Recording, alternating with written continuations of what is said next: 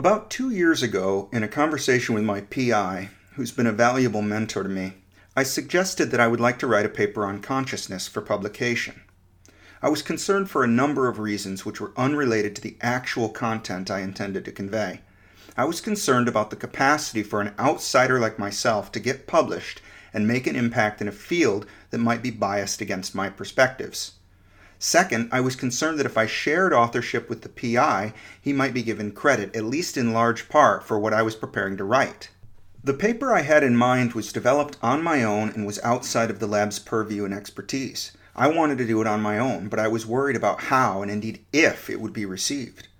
My PI was supportive of the idea, but he suggested essentially that I was wasting my time if my efforts would not lead to grant-funded research. This took me by surprise. Naively, I had not really considered that the currency of the scientific enterprise is funding, not knowledge. This was a concern I hadn't even contemplated. No wonder nobody in university labs ever talks about deep ideas. There's no money in it. Mind you, I am not suggesting that academic scientists are on the take. The scientists are not taking grant money home with them in a suitcase. What is happening is that the hiring of faculty, advancement to tenure, the real brass tacks of the scientific profession come down to having and maintaining sources of funding. But why? If I can make an important impact by contributing theoretical work that moves the field, and I can do so at minimal cost, isn't it a no-brainer to do so? Isn't advancement of knowledge the ultimate purpose of academic science? Recently, Bret Weinstein and Heather Heying were talking about this on the Dark Horse podcast. Heying said, quote, "The business model of the modern university has meant that the science that is promoted, the science that is encouraged from the very moment you enter graduate school until you are getting full professorship, is encouraging you, if you are a scientist, to do science that is expensive." Unquote. She went on to say, quote, "Basic science is that science for which you don't yet have an idea of what the implications for human flourishing might be. What it is I see a pattern, I want to know what explains it.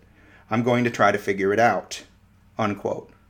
A bit later, Heying said, quote, "But what it does in part is A, it increases human knowledge, but it also increases the facility of the brain that is doing it, such that if you as a graduate student start off already on someone else's mega project, because that is the kind of science that is encouraged to be done, because that is the business model of the universities, you never get a chance to say, wait, how about this?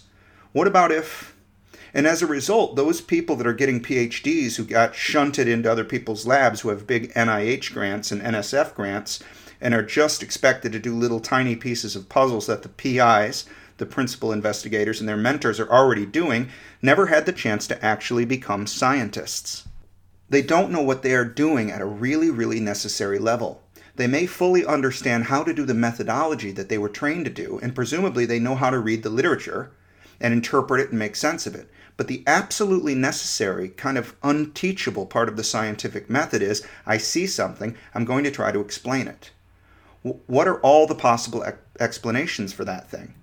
That is this hard to explain to someone else how you do it, but utterly necessary part of science that is being tamped down by the business model that is now dominant." Unquote.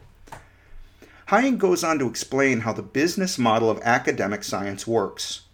Federal grants, which are acquired through NIH or NSF or DoD, are administered through the grants offices, which take an overhead rate for the university. She did a quick search online to see what the current rates are that are taken by the university when a researcher gets a federal grant. Searching the overhead for research done at American universities, here are the first 5 that show up. UT Austin, 58.5%. University of Utah, 52.5%. Harvard, 69%. University of Washington, 54.5%. USC, 65%. This is effectively my profession, and I had no idea the universities were taking that much. Weinstein said, quote, "If it is true that professors are valued by their schools in large measure based on how much money they bring in, because that money, half of it or more, goes to the university, right, it's the thing that builds the buildings and pays for everything. If that's the thing that is prioritized, then you end up accumulating a whole faculty full of people who see things in terms of big experiments. What you don't get is theory. And I don't mean theory in the way that that term has been abused.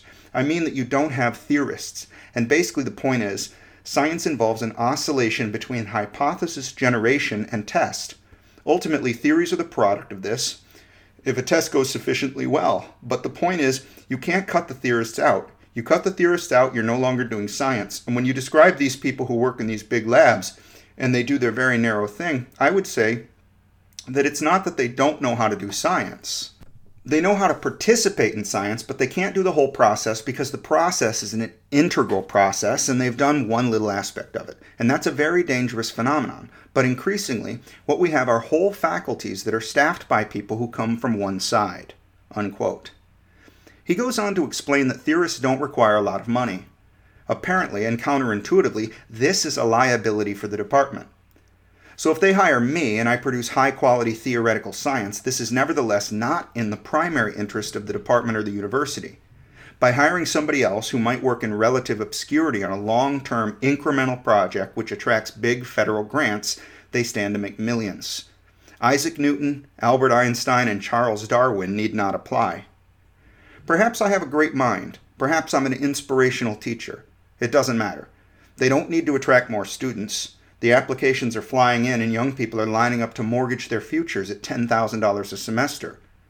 When my PI suggested that I should focus on publishing what will enable me to get future grants, he was looking out for my best interest. Not as an intellectual, but as an academic scientist. He's trying to help me advance my career. He's been successful, and to the degree possible, he wants to help open doors for me to be successful too. There is nothing but honor in the advice he has given, but I look at the situation differently.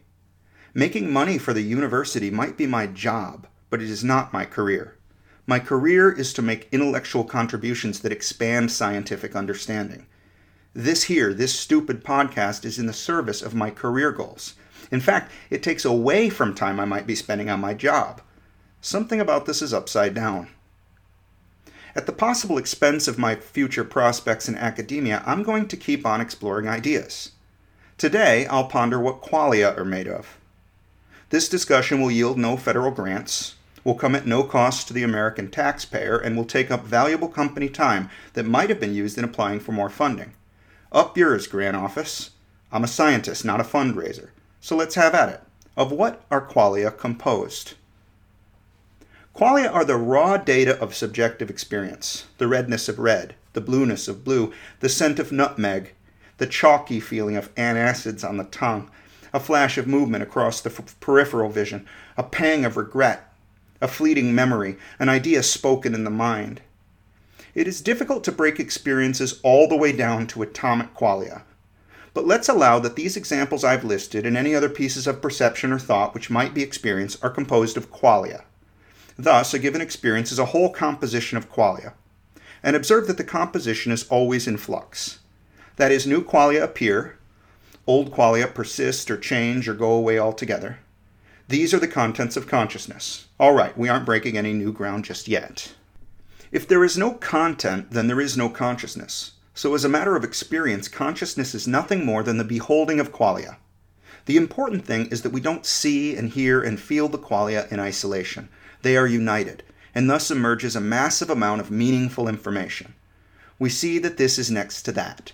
We hear that this is louder or closer than that. We see that this is moving away from that. We think that this is kind of like that, and so on. Thus far, we have described things in a more or less phenomenal way, and we reasoned our way to a few basic principles directly from experience. We should add that the contents of consciousness correlate to neuronal activities in the cerebral cortex. We have every reason to believe that no piece of qualitative content could appear or persist or change or disappear unless correlated to neuronal functions that have appeared or persisted or changed or disappeared too. Yet it must be noted that many, perhaps most, neuronal activities do not produce or alter qualia at all. This is even true in the cerebral cortex. Furthermore, the global style of activities in the thalamocortex correlates to states of consciousness versus states of non-consciousness. It certainly cannot be claimed that non-conscious states, even deep under general anesthesia, entail the ceasing of neuronal firing. On the contrary, there is just as much firing of action potentials evident under such conditions as in thoroughly wakeful conscious states. Given all this, what are qualia? Clearly, we can distinguish the redness of red from whatever set of neurons or neuronal processes in visual cortex correlate with them. It is like distinguishing between a hammer and the act of hammering. But there is even another step required in the distinction between qualia and cortical neurons. After all, there is the neuron, and then there is what the neuron does. Crudely, there is the neuron and its action potential. The action potential is like the act of hammering for the hammer. It's the verb form of neuron in that sense. So our analogy won't do. How about force? There is the hammer, the hammering, and the force which results. But here again, we have not found an analogy to qualia because the action potential stimulates the release of neurotransmitter, which interacts with other neurons. If anything, the neurotransmitter is the nail, and the next cell is the plank of wood which receives it. No matter how granular we may go, we will not discover the would-be qualia by this method of analogy. Let's suppose that a given quale arises as a direct consequence of one particular neuron firing action potentials. In truth, this might be too reduced to suggestion, but let's allow it for the sake of discussion. Let's imagine that this neuron is necessary for the production of this exact quale. In the awake subject, we stimulate this neuron and there is a perfectly responding quale every single time. If we destroy this one neuron, this quale cannot happen anymore. You get the idea. But our whole thought experiment presupposes a state of consciousness in the subject. We can't take our hypothetical neuron out of the brain and culture it in a dish isolated from the brain and expect that neuron to produce the quale there. Who would experience it? The point is that at this level of reduction, consciousness does not make sense. The solution I have proposed in the temporally integrated causality landscape, or TICL, is that there are two necessary sides to consciousness: the content, or qualia, and the point of view. The qualia are indeed produced by a small number of neurons, but they are appreciated by or beheld by a massive network. If our little neuron were part of that network, it would be a member of a subsystem, perhaps a very small subsystem.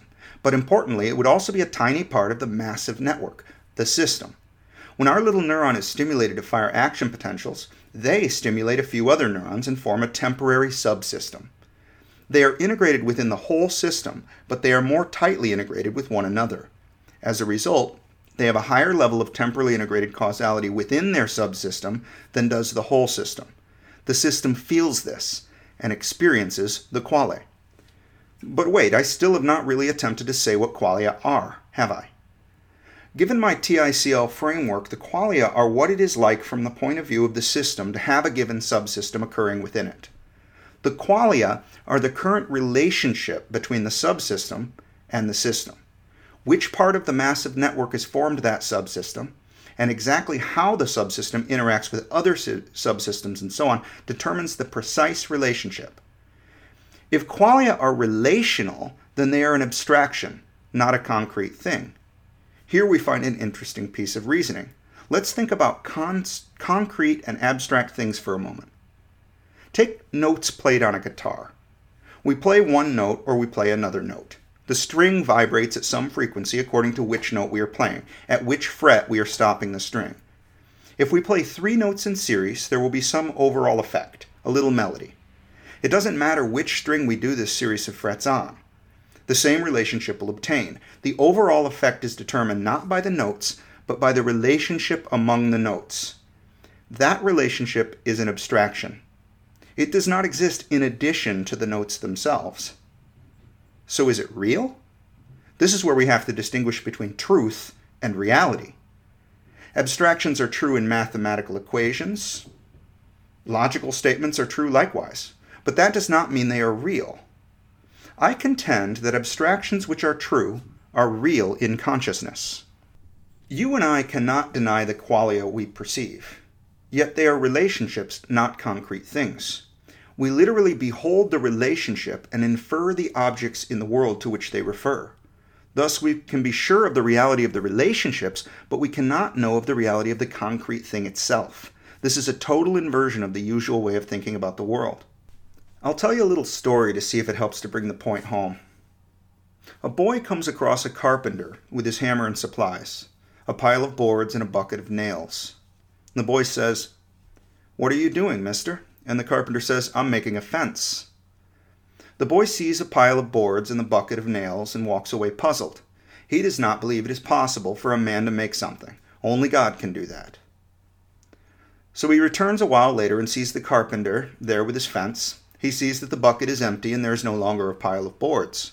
The boy says to the carpenter, "That's amazing, you have made a fence, but your bucket is empty, and your pile of boards is gone." The carpenter tells him, "I used those to build the fence." And the boy walks away disappointed. He thinks the man has not made anything after all. You see, the carpenter has only rearranged things which already existed. Must we conclude, as reductionist thinkers, that there is no such thing as a fence?